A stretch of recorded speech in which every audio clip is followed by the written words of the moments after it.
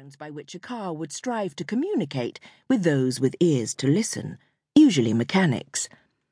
Every car had its good points, too.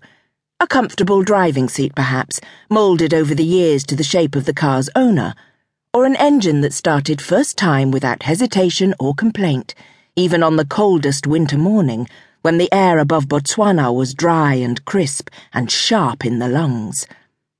Each car, then, was an individual, and if only he could get his apprentices to grasp that fact, their work might be a little bit more reliable and less prone to require redoing by him. Push, shove, twist. These were no mantras for a good mechanic. Listen, coax, soothe. That should be the motto inscribed above the entrance to every garage. That, or the words which he had once seen printed on the advertisement for a garage in Francistown: "Your car is ours." That slogan, persuasive though it might have sounded, had given him pause. It was a little ambiguous, he decided. On the one hand, it might be taken to suggest that the garage was in the business of taking people's cars away from them, an unfortunate choice of words if read that way. On the other, it could mean that the garage staff treated clients' cars with the same care that they treated their own. That, he thought, is what they meant, and it would have been preferable if they had said it. It is always better to say what you mean. It was his wife, Marramotswe, who said that, and he had always assumed that she meant it.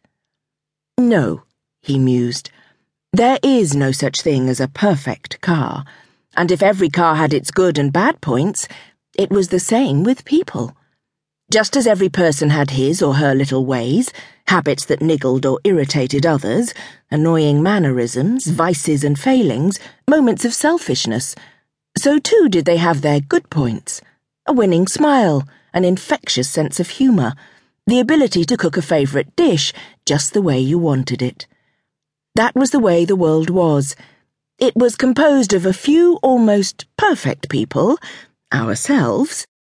Then there were a good many people who generally did their best but were not all that perfect, our friends and colleagues. And finally, there were a few rather nasty ones, our enemies and opponents. Most people fell into that middle group, those who did their best.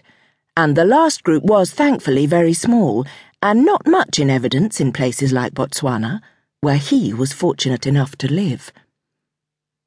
These reflections came to Mr. Jelby Matekone while he was driving his tow truck down the Lobatse road. He was on what Marramotswe described as one of his errands of mercy.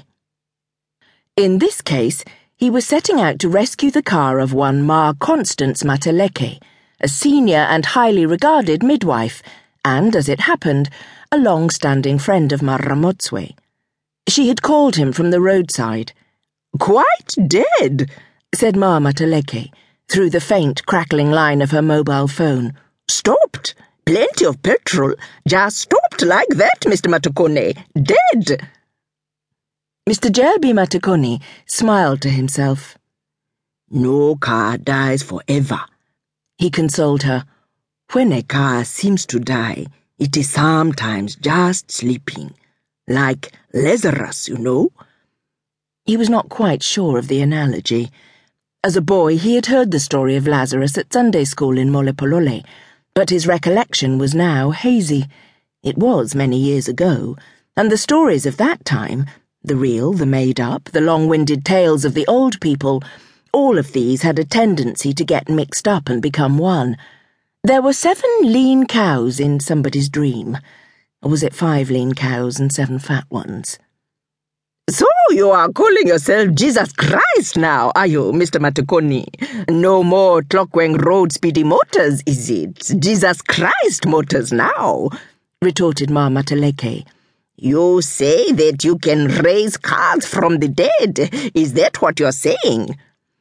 Mr. Jelby Matekone chuckled. "Certainly not. No, I am just a mechanic, but I know how to wake cars up. That is not a special thing. Any mechanic can wake a car." Not apprentices, though, he thought. "We'll see," she said. "I have great faith in you."